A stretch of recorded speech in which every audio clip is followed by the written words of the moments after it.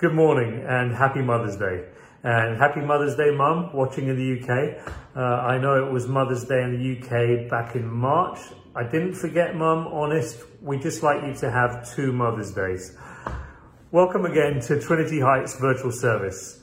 I just want to give a quick reminder here that after the service, we'll be having a Zoom coffee. The Zoom link for that is in the same email you received this morning, which contained the link to this service. During this time of quarantine, we want to use a variety of ways to communicate what we're about as a church. And so for the next few weeks, we're approaching Sunday messages in a conversational dialogue format. So I want to invite you to listen in again this morning to an ongoing conversation that I'm having with Eric Helvie about the vision for Trinity Heights Church. This is the second discussion in our series, A Community of Christians and Skeptics. Thank you for listening.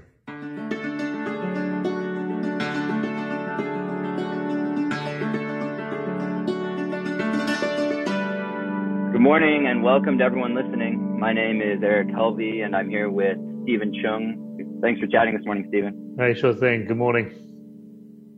I really enjoyed our talk last week, and if you missed our discussion, just to recap a bit, last Sunday we spoke about Trinity Heights and specifically Trinity Heights as a community of Christians and skeptics. Yeah, it's the new tagline on our website, which I think this better reflects the actual makeup of our community.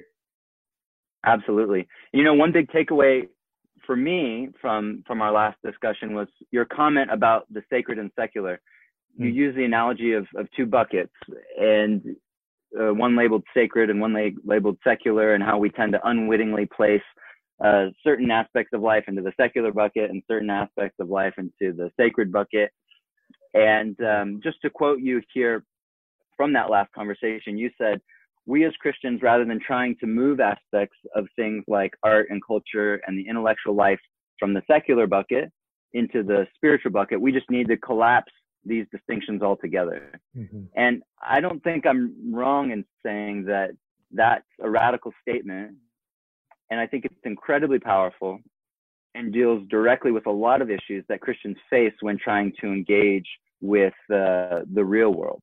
Yeah, I think it could be a radical statement for those of us living with this sort of dichotomy, which obviously I think is a false dichotomy, and is part of what I think created this chasm between the church and the broader culture.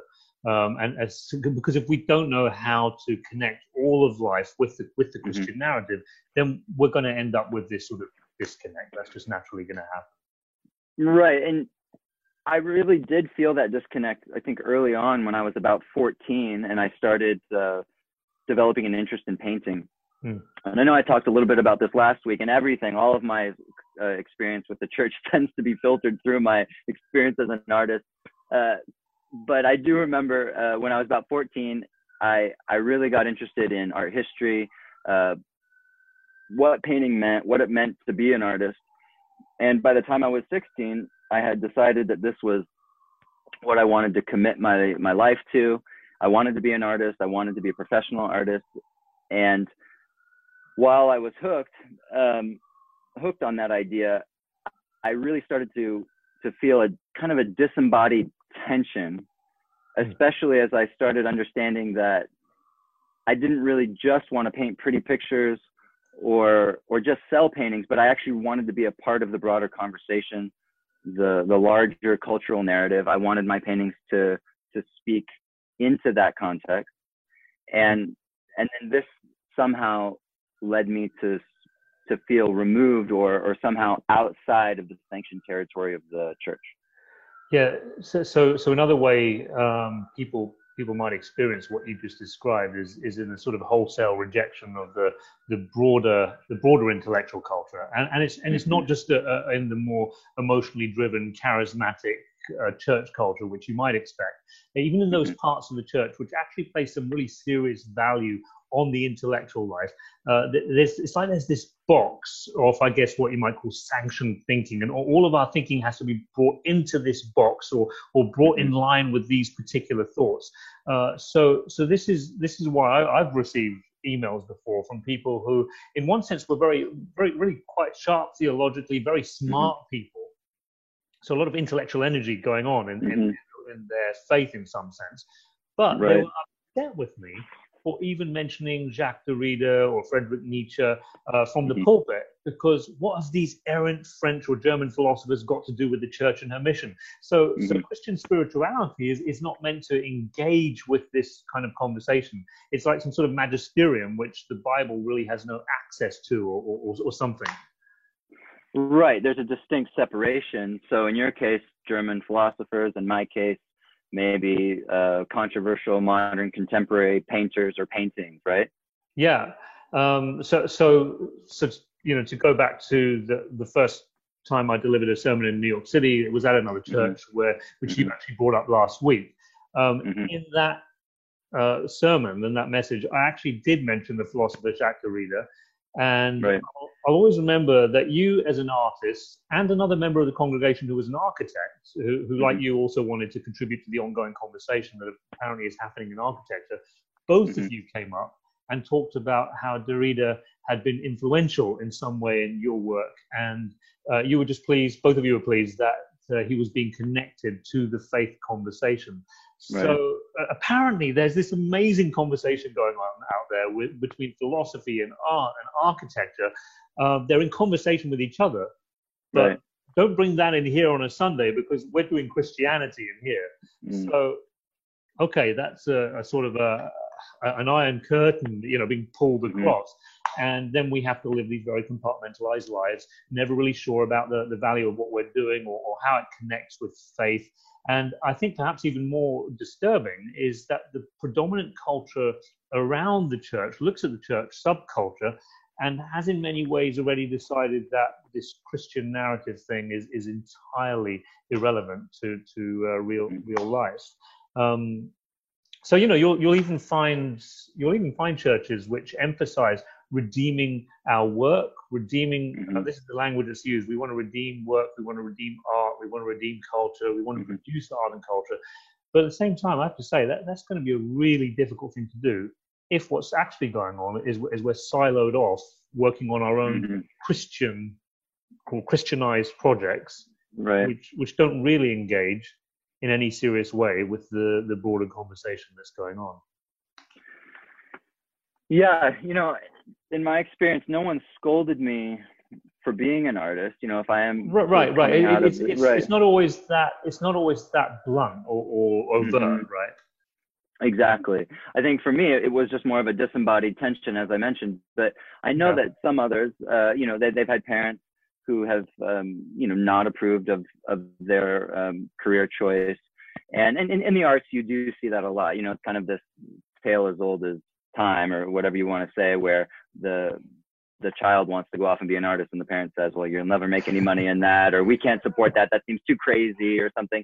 But, you know, all that aside, there's still sort of philosophically and theologically, there's a lot to wade through. You know, if you do come out of belief and you are actually trying to engage with culture, and there's something about it that just makes it very difficult for anyone coming out of the church to make that leap.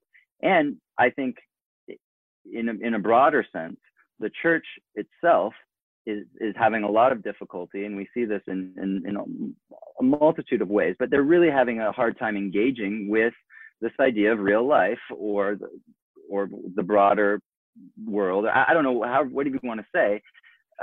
And then maybe I'm just going to throw this out there, but could we say that possibly the language that we choose to use in the church or the Christianese that we use is part of this problem? So yeah, I mean, I think that this is what happens naturally, right? When we start to silo off, like we were talking about earlier, we naturally develop our own sort of coded language in a way, and it becomes difficult, as you're pointing out, to communicate with the broader culture. So look, Leslie Newbigin was a missionary in India. I don't know if you've heard of him, for decades. And so he came back from India after decades over there to the UK and found that the church was shrinking. But, you know, it's like the frog in the kettle situation. It's happening gradually. So, you're not really aware that it's going on. You don't notice it. But because he'd been gone for decades and on his re-entry into Britain, he could see it plain as day. So the church was acting as if Christendom still existed, as if let's just say as if the church still held some sort of moral sway over society and had this sort of privileged position in culture. And so the church was just sort of carrying on speaking the same language they had always spoken, as if the rest of Britain was still speaking the same language. And his point, of course, was no, there's this massive cultural chasm that has opened up between church culture and the predominant surrounding culture, and you are no longer speaking the same language. That's so interesting. So there really is this idea that disconnects in language just add to the cultural chasm. Yeah, absolutely. And sometimes sometimes it helps to sort of compare and contrast. So several different cultures. So in somewhere like the Bible Belt, there's much more sort of overlap between church and culture. That doesn't mean that it's necessarily a good thing. I mean, it could just mean that the church has adopted the local mores and interests. It's just gone along with the social, political agenda of the surrounding predominant culture, which is going on around them. So it's not necessarily a sign of health for the church, but there's this overlap for good or for bad. And when you have that overlap, obviously communication between church and culture at some level is just going to be easier. But then you have a place like New York City where we are, and in our particular cultural setting, there's this chasm that a significant chasm has opened up, where people are, I think, more suspicious of the church, they're more hostile toward Christian thinking, and millennials come from all over the country. They come to New York City in part in order to be able to leave the church, or they leave the church anyway, even though they may not have planned on it. Everyone's talking about how millennials are leaving the church; they're not coming back. So that's a chasm. But then you go to the UK, and there's this really vast chasm, because you can't even see it on the screen, right? It's that vast, because it's almost like you have to span time there. It's like you have to reach across several generations in order to communicate.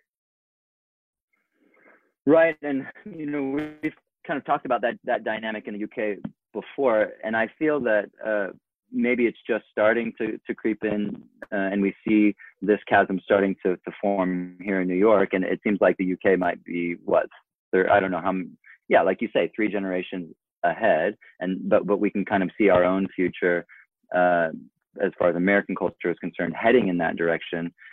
And I do hear what you're saying as well, because it does seem to me that in New York City, the default setting for most people, most sophisticated, New Yorkers, is that they don't want to have anything to do with the church. Just leave me alone. Let me live my life. And either way, whether you're talking about the UK or the States, we just see that there is this problem of this complete disconnect. I think I sometimes joke that if you were to pick up the New York City and drop it into Britain, it would be their Bible Belt, and I'm only exaggerating just a little bit there. But what I mean is that there aren't any millennials leaving the church, for the simple reason that the millennials were never there in the first place, and you've got to be there in order to leave there, right? Gen Xers, my generation, we didn't leave the church because we were never there. I wasn't brought up going to church. The baby boomers, my parents' generation, now they left the church. The babies, and so the baby boomers in the UK were really sort of the equivalent of the millennials in the US today. So if you want to find a generation of people for whom it was just this normal part of everyday life and it was part of culture to go to church, you have to go back to my grandparents' generation. And so it's looking at all this happening now from across the pond, watching millennials in America leave the church. You almost feel like saying, "Okay, boomer," it's one of it's one of those moments. It doesn't seem rebellious. It seems old school. Right. Yeah, this is what mom and dad were doing. So with these vast cultural chasms, there are going to be there's going to be communication issues, and it's essentially it's like shouting across a chasm when you do that they're not going to catch every word. Actually, I think it's worse than that. It's like shouting across a chasm in a foreign language. That's actually more the significant thing. Right. So with that picture in mind, it's safe to say that the odds aren't good for any kind of healthy communication between church and culture. Yeah, so we what that means is that we can't just carry on talking to the broader culture using the same old terms, because that's the equivalent of the church saying to the world around them, look, we're called to love the world around us, to serve the world around us. And it's like going to that world we're meant to love and serve and saying, here's a dictionary, you learn these words, here's this really great language learning podcast. Go learn our language, and then once you've done that, come back, and then we can have a really great conversation. Maybe there's Duolingo for the church, for church speak or something. I don't know. Maybe we could develop that. Yeah, maybe we should. But instead of shouting across the chasm in a foreign language, right? The other alternative would be to try to build some sort of bridge across that chasm. Right. So I understand that what you're saying is that in order to show love, true love, and not just sort of a superficial, we're doing the right thing and so we have to love you, but actually a true kind of deep love, we need to use language as a bridge to connect rather than sort of lean into our old ways where it has historically set us apart. Yeah, and I think that's just true of learning natural languages. Look, I lived in Mexico for nearly 3 years, and I don't think our time there would have been nearly so fun if we hadn't learned Spanish. Even if I do speak it with this really horrible accent, we were actually living by this big Volkswagen plant, and so there were actually a lot of Germans there in our town in Puebla. And so when I opened my mouth to speak, they knew I wasn't American, so their next assumption was, "Oh, you must be German." If that gives you any idea how horrible my Spanish accent is. Bien feo, as they say. But Julia was fine. I mean, she was asked a few times if her accent was if she was from Spain or something. So yeah. Well, I wish I spoke Spanish just so I could hear your German accent. but the church is in that kind of cross-cultural situation where we have to learn to communicate again. We have to learn this other language as a way of loving people. It's not this other thing. This is an act of love. Right. So obviously miscommunications happen all the time. Language does get in the way of things, but I think that we can try our best. And even with our best intentions, you'll still find that there's going to be glitches or there's going to be problems, and we all have stories or personal examples of miscommunications, right? I mean, yeah. I mean, I can get one example comes to mind right away, which actually I just heard this story just 3 or 4 weeks ago. Raf told me this story. Who I mentioned him last week. He's an agnostic in our congregation. He just told me this story. He said that when was it? It was about 3 or 4 years ago. He was at a house party here in New York City, and there were several Christians there who started asking him if he knew do you know your sins are forgiven? And before he knew it, there were actually 5 or 6 of them laying hands on him to pray for him to turn from his sin and turn from his ignorance and his blindness. And he said it was just such a weird experience, and nothing they said made sense to him. Now, look, obviously these people were passionate about their faith.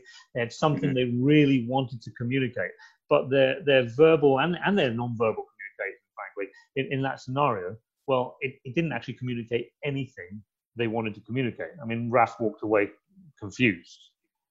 Sure. So even their best intentions weren't enough in that case.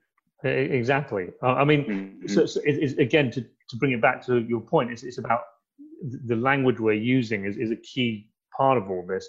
So take the word sin, for example, which was at the time just a confusing word to Raf.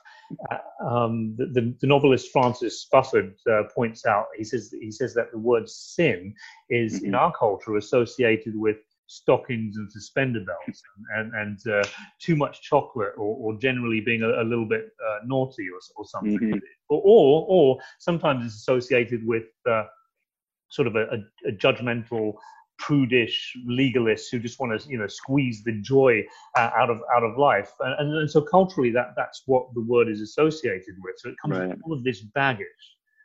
Okay, but that's not helpful. So we have to be more explicit. And that also means putting it in, I think, in the context of the broader story, which has to do with image bearing, reflecting God's image, and what the failure to do so might mean, which is something that I hope we can get to expand on in other conversations. But now, look, I'm not saying, right? I'm not saying that we have to jettison the concept of sin. I'm not wanting to drop the Christian narrative altogether, but we have to find ways to communicate the narrative more clearly. And I think what we're finding at Trinity Heights is that we have to be more explicit. We can't just use shorthand. We have to sort of build each concept up from the ground up. So here's an interesting thought, right? Do you know that game Taboo, right? Where you can't use certain words but you have to describe something without using the list of words that are banned. So can you have a discussion about, let's say, sin, repentance, sanctification, godliness, holiness, redemption, right? All of those words. Can you talk about all of those? Sustain an in-depth conversation which actually explores the meaning of those concepts in depth, and sustain that conversation for hours on end, but without ever using those particular words, not even once. I think that's where we are. I think that's what we have to do.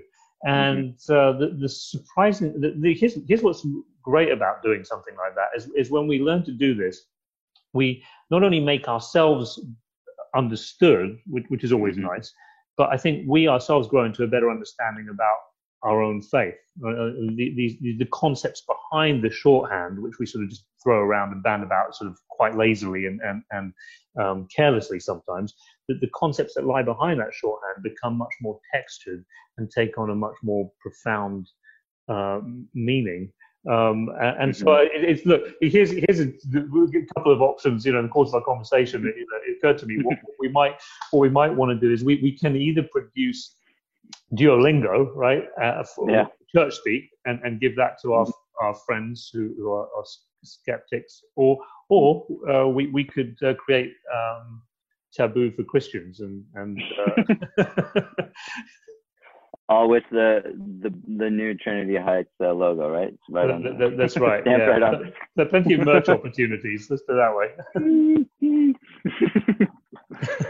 No, I mean, I completely get what you're saying. I think that you're absolutely right when you say that forcing ourselves to kind of speak outside of the cliches or outside of these tried and true words like holiness or redemption, and really kind of forcing them, using different language, and somehow that forces us to really adopt it in a different way, kind of into the actual threads of our being, in a very real way. And I understand it, I think, in terms of my own experience growing up in South Africa. I moved there when I was 9, and I lived there till I was 18.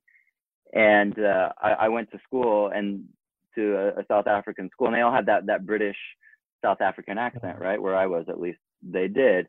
And I remember one of my friends just sort of flat out saying, "Why do you talk like a cowboy?" And why do you talk like a cowboy? Yeah, that's a good question. I mean,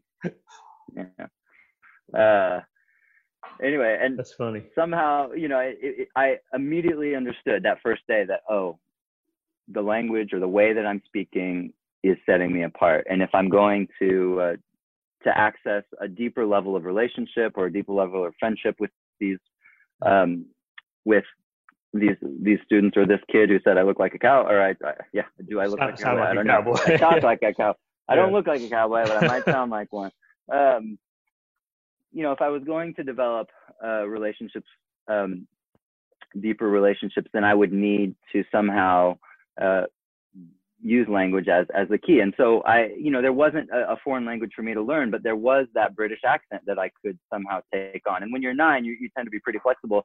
And so I think it only took me a couple weeks, and then I was going to school and speaking in a perfect eloquent British South African accent to the point where no one knew that I was American.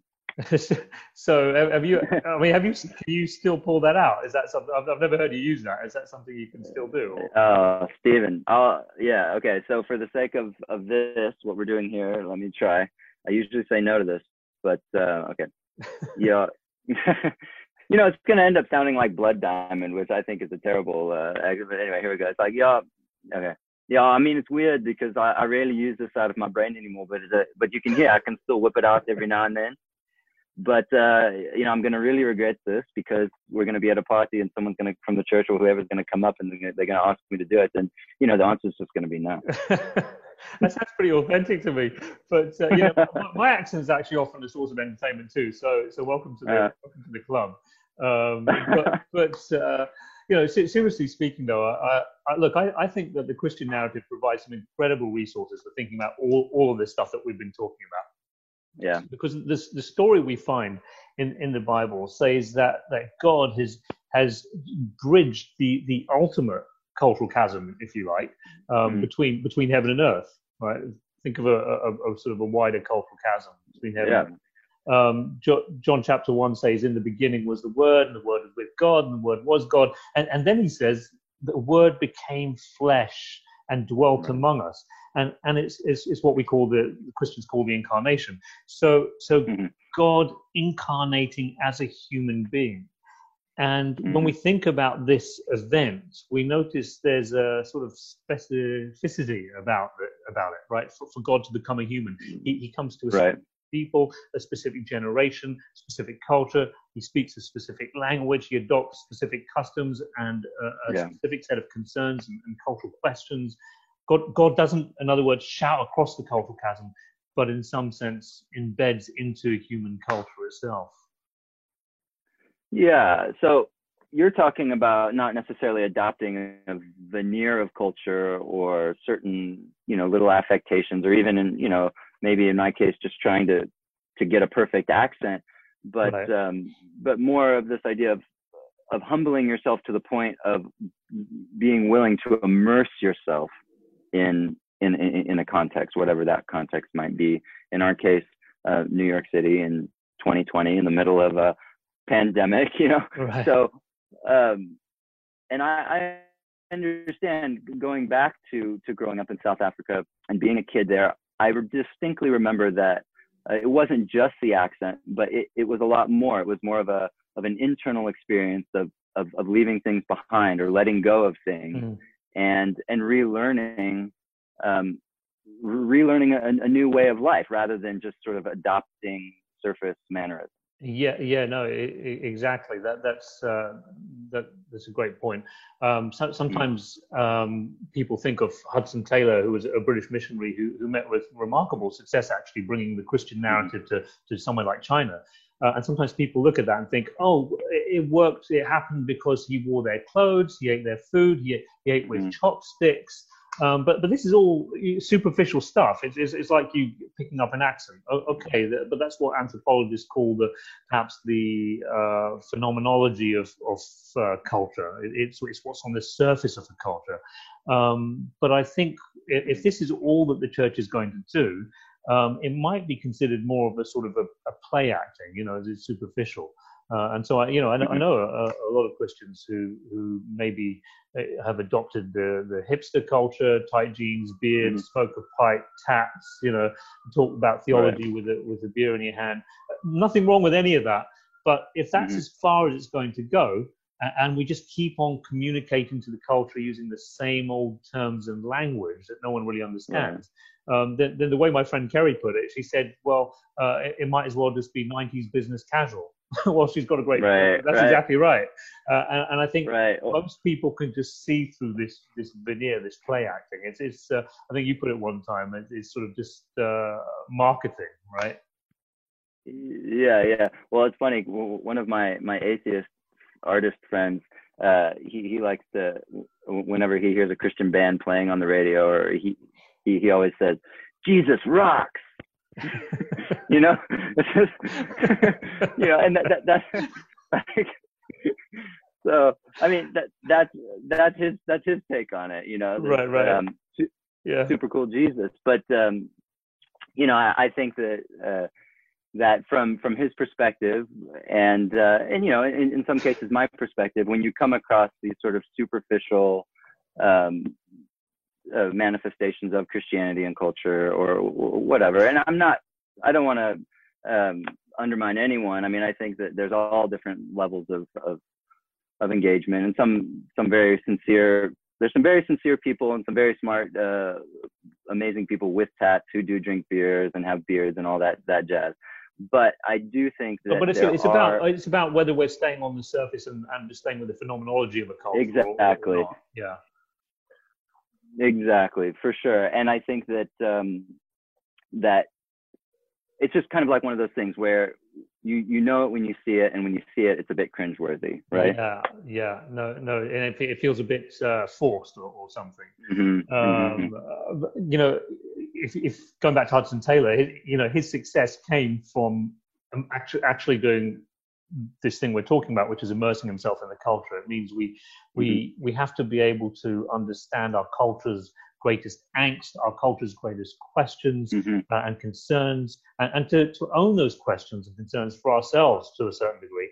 And we need to be able to articulate them as well as for our culture, on behalf of our culture. We need to be able to articulate that angst, those questions, those concerns, at least as well as, if not better than, the broader culture itself is able to do, is capable of. I think we need to be able to take it to its extreme. We need to be able to go there.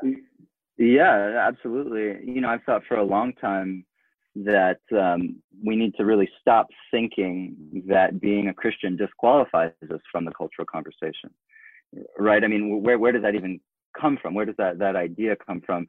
I think we do ourselves a really deep disservice when we fearfully retreat into the safety of our religions or our belief system.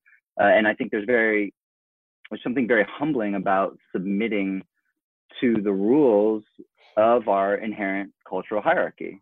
Right. Whereas the opposite of kind of seeking that refuge within the religion actually, I think, stems from a sense of self-preservation or pride. It is more risky, or it is more humbling to submit yourself to the culture.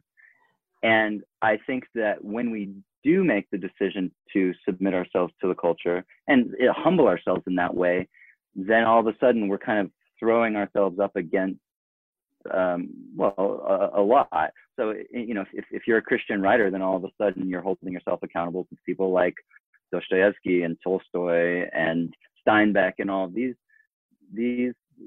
whoever you want to put there. And in my case, as an artist, holding myself up against great artists of our time and before. And then when you do that, something interesting happens. Mediocrity is just not even an option anymore. Yeah. And interestingly enough, many of those people you just mentioned were Christians, or Dostoevsky was an existentialist Christian. But I think back in the day when the church was producing that kind of literature and culture. But yeah, I think that is that's an interesting point that you bring up about pride and humility, risk and safety. And I think that's essentially what Paul did. The Apostle Paul, he says, look, I've become all things to all people. That doesn't mean that he didn't have a spine or that he had no convictions. Any way the wind blows doesn't really matter. That's not Paul. What it means to say that I've become all things to all people is to say that he's immersed himself in the rules and thinking of the inherent cultural hierarchy, is the way you just put it. And that's the only reason why he can go and face the culture head on like he does in somewhere like Athens. Here are the cultural and intellectual elites, the philosophers, and philosophers of different standings in different societies. So in the French, for example, they treat their philosophers more like rock stars. In the Anglo world, in the Anglosphere, it's more like they're figures of fun, right? We sort of poke fun at them. But Paul's walking into a situation where the philosophers are held with that kind of esteem. They have that kind of sway over the culture. And so he walks into the Areopagus, So Right. how's he going to face this situation? Well, if you read Paul's letters, he's borrowed so many images from the Stoics, for example. All Right. that talk of the body of Christ, that Stoic imagery. I mean, retooled, turned, repurposed, of course, to make a different point. But when he was growing up in Tarsus, there was this big Stoic revival going on. So he was very familiar with Stoic thinking. And then he pushes back in other letters on proto-Gnostic thinking, right? So in other words, he's very familiar with the rules of the inherent cultural hierarchy.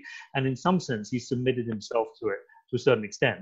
So in Acts 17, in the Areopagus, he starts to weave together their cultural story, their philosophy, their poets with the Christian narrative.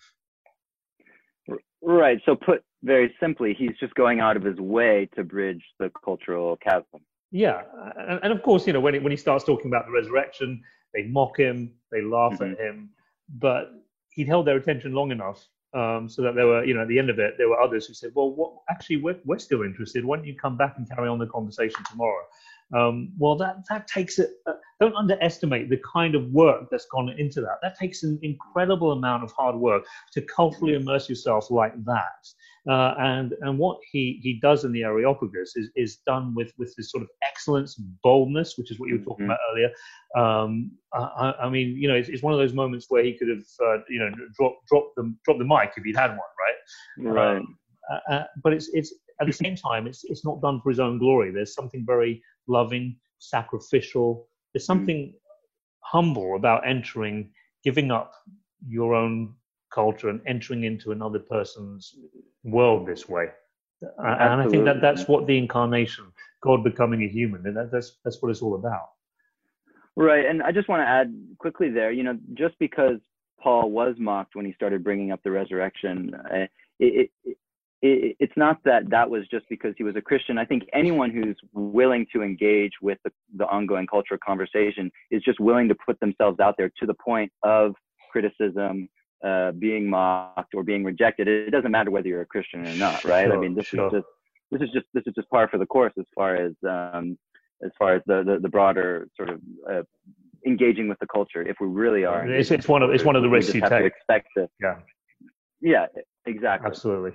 And I think that there's a lot of bravery and sort of courage that goes along with that. And I think that brings me to a point that I've been wanting to bring up, and I've been thinking about a lot lately, but is maybe the strange occurrence of a certain sense of timidity that might be associated with being humble or meek or just being Christian. And then why? Why is that timidity now, or somehow, how did that become embedded into the church or Christian culture in a larger sense? And I know a lot of Christians where it tends to manifest in this sort of constant need to apologize. And it's almost as if they have this tape playing in the back of their heads that just keeps saying, God forbid I offend anyone. God forbid I offend anyone at any time ever. But it seems to me that is just fearful living. And when you think about the power that God has given us, the power to create beauty, the power to communicate, to engage, and to be in relationship with one another, then then all of a sudden that sense of maybe leaning towards fear, it just seems negative to me, or it just seems wrong. And I'm not trying to get self-helpy here, I guess. So, don't misunderstand this for me saying you have to reach your full potential. You have to self-actualize. Self-actualization. Yeah. I'm not saying that.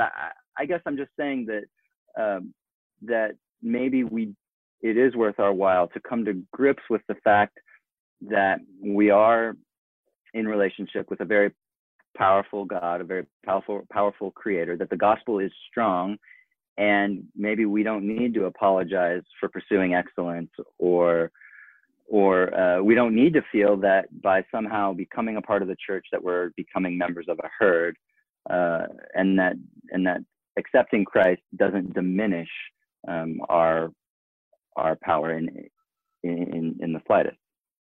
So yeah, but before all of this went down with the pandemic and everything, I was talking to a friend who is really seriously considering baptism in the church, But she grew up in this sort of New Age background. And one very important question she asked was, okay, what happens to all those incredible experiences of God I had or thought I had long before I ever had anything to do with the church? What happens to all those experiences of transcendence I had? Does all of that just get completely trashed?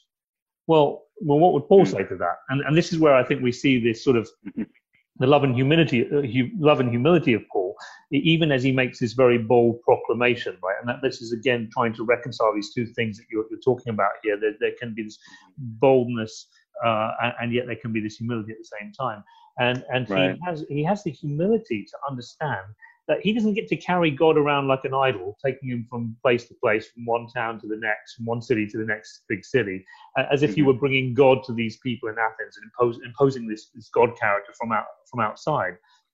Right. Paul recognizes, and actually just assumes, he has the humility to recognize and assume that God has been at work in these people's lives long before he ever showed up. God's already at work in your culture. And he says, look, you've already experienced them. This is what he says to them. He says, you've already experienced them. You even have a statue to the unknown God. You recognize him in this way. And he tells them, look, God is never far off. He says, in fact, this God is very, very close by. And then he says, look, even your own poets, they know exactly what I'm talking about, because one of your own poets has said, in him we live and move and have our being. And then what he does is he frames their rich experience with the Christian narrative and invites them to try life out right there. Stephen, thanks so much.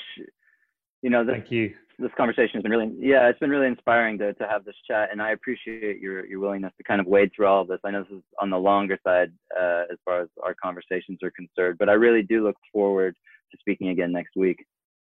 Thank you so much. Sure thing. And thanks to you, the listeners out there. Conversations like this aren't meant to be one-sided. And I try to repeat this at the end of all of Stephen and I's conversations, but we really want this to be a way for you to engage with the ongoing conversation, to really tap in to the conversations that we're having. So please reach out via the website, shoot us a text, an email, or just kind of bring some of these topics up during the Zoom gatherings that we're hosting, because Trinity Heights really thrives when we all join in and hash things out together. So I know I speak for myself. Yep, I speak for myself and Stephen when I say I sincerely hope that we can talk soon.